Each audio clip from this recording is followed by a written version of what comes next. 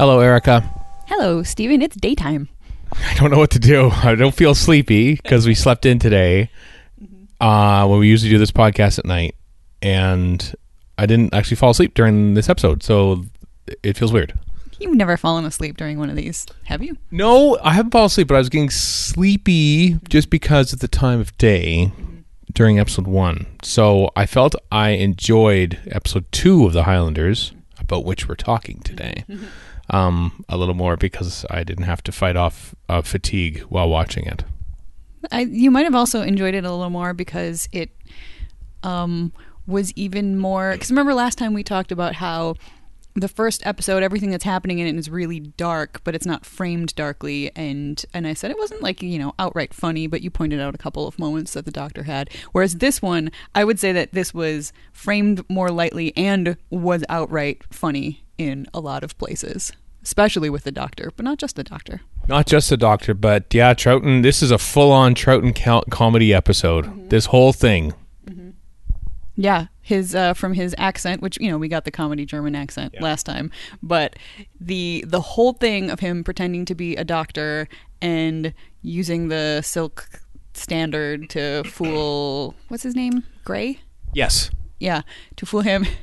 My favorite part was, "Oh, your throat. Oh, that looks swollen. Does that hurt? Say ah." And the guy's like, "What? Just say ah." And he goes, "Ah," and then shoves a rag in his mouth to shut him up. Oh, that just tickled me pink. That was great. And then the bit with the Clark was a little bit sillier. But it was still pretty. Like I would love to have this story back, to be able to see Troughton pulling all those shenanigans with those guys. That was pretty great. Yeah, Troughton left alone, I feel, is very dangerous in story terms, because he's usually have to sort of explain to his companions, or his companions are sort of talking about him when he's doing stuff in a group, as they're doing in the early part, where he does.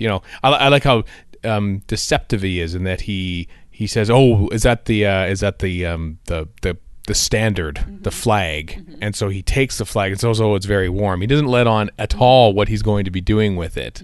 And then he starts a little song, and they all sing, and then he says, "Get me out of here." And so no one knows what he's up to, and everyone sort of suspects him, and even the viewer isn't really cotton wise to what's going on here either. He's a very devious Doctor. Yeah, he is clever. He's maybe the cleverest of all of the Doctors, because he's really like the wheels are turning, and you, as you said, you as the viewer find out what's happening as it happens, which is fun. I do like the fact that Ben has been with him long enough that he's totally rolling with the punches.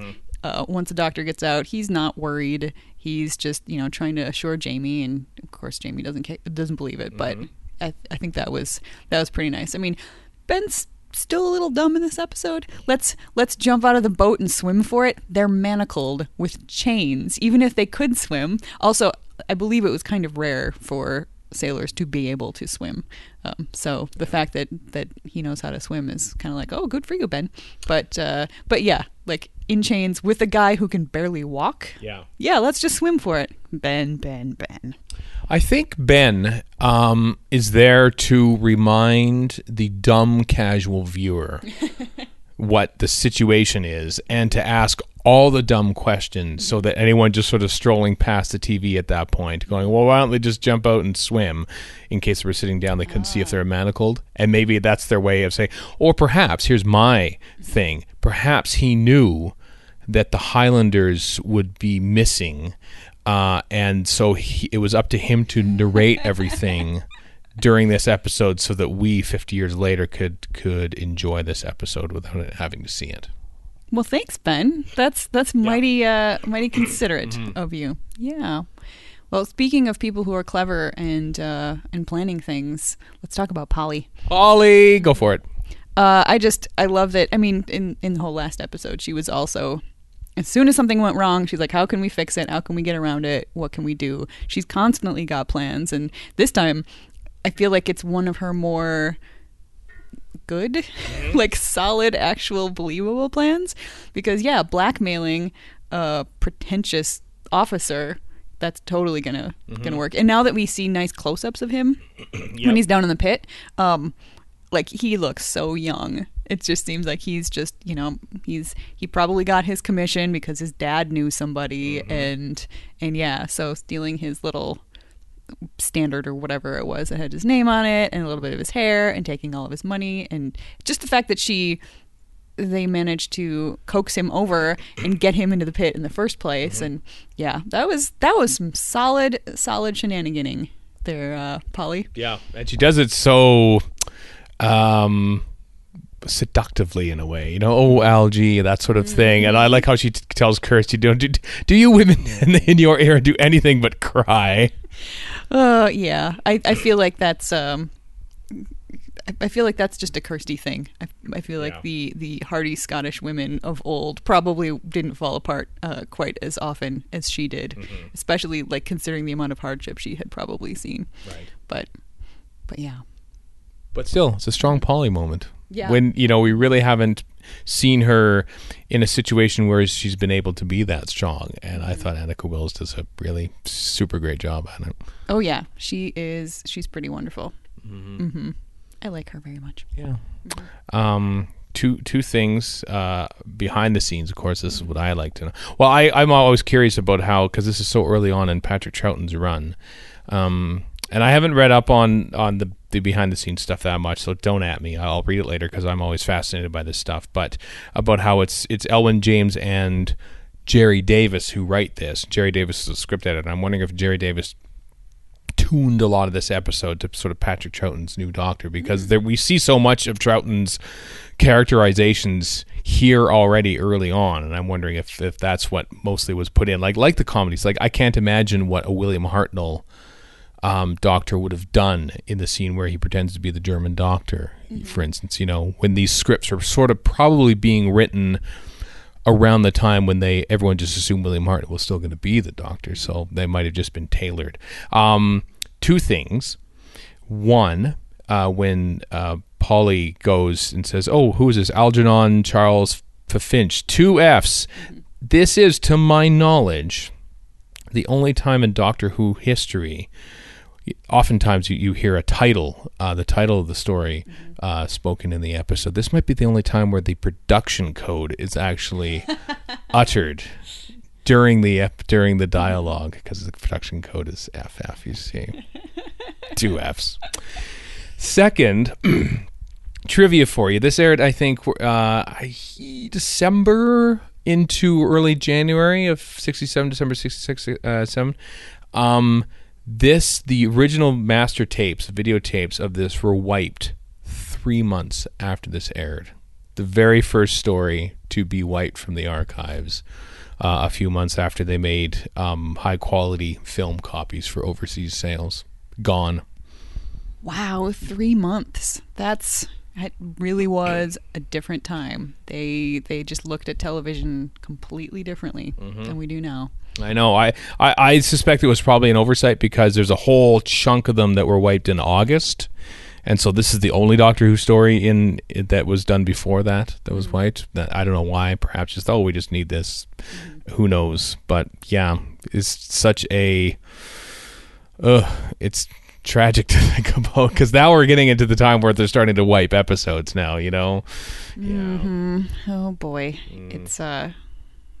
it's sad, but also, I don't know. There's a little part of me that kind of appreciates the mystery and the romance of all of the missing episodes. It gives the history of Doctor Who sort of a flavor that you don't get with a lot of other shows.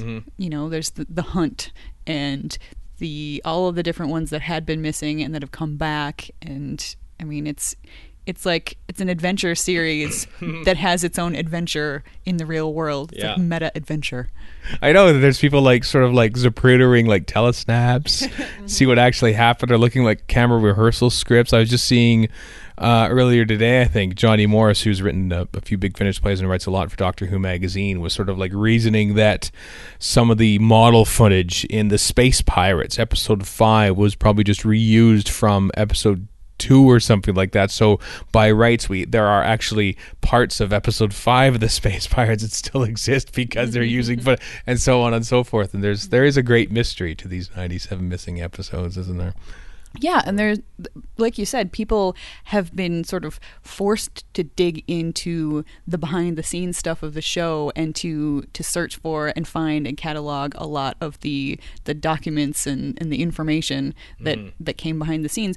Probably not much of that would have happened, certainly not as widely and by as many people, if all of these had existed. People would have just watched them and, still enjoyed them. But I don't think the wealth of knowledge of the things surrounding the show, the production stuff, would be as deeply delved into as it is if everything had existed to start with. I mean, don't get me wrong, I would much rather be able to watch them if given the choice, but this is sort of our silver lining. I suppose so. And it's fun to listen to Troughton. You can sort of guess what he's doing, and you can hear what he's doing, and so it makes for an enjoyable listen/watch if you're watching the recon. Anything else about episode 2? Well, speaking of the recon, one of the telesnaps I happened to note that I really loved is when Patrick Troughton is walking into the room to talk to Gray, so just as he's been let out of prison, and the telesnap happened to catch him just as he's just coming inside the door, and he just looks delightfully disheveled. His collar, like it's a kind of a big wide collar, and like half of it is tucked under the coat where it's supposed to be, and the other half is sort of sticking out at a wild angle. It's a perfect shot of Troughton. So hooray for the telesnap just happening to get that one moment. Like that's fitting, and I like it. Yeah, he sort of dressed like a cosmic hobo in those days, which they kind of toned down by the time that the episodes start moving again for us. But it's fascinating to see images of Troughton in these early days in Doctor Who. Yep. Yeah. I look forward to more telesnaps, I guess. Yep, we will. We'll be watching some more telesnaps next time as we watch episode 3 of The Highlanders. Okay, until then, goodbye. Goodbye.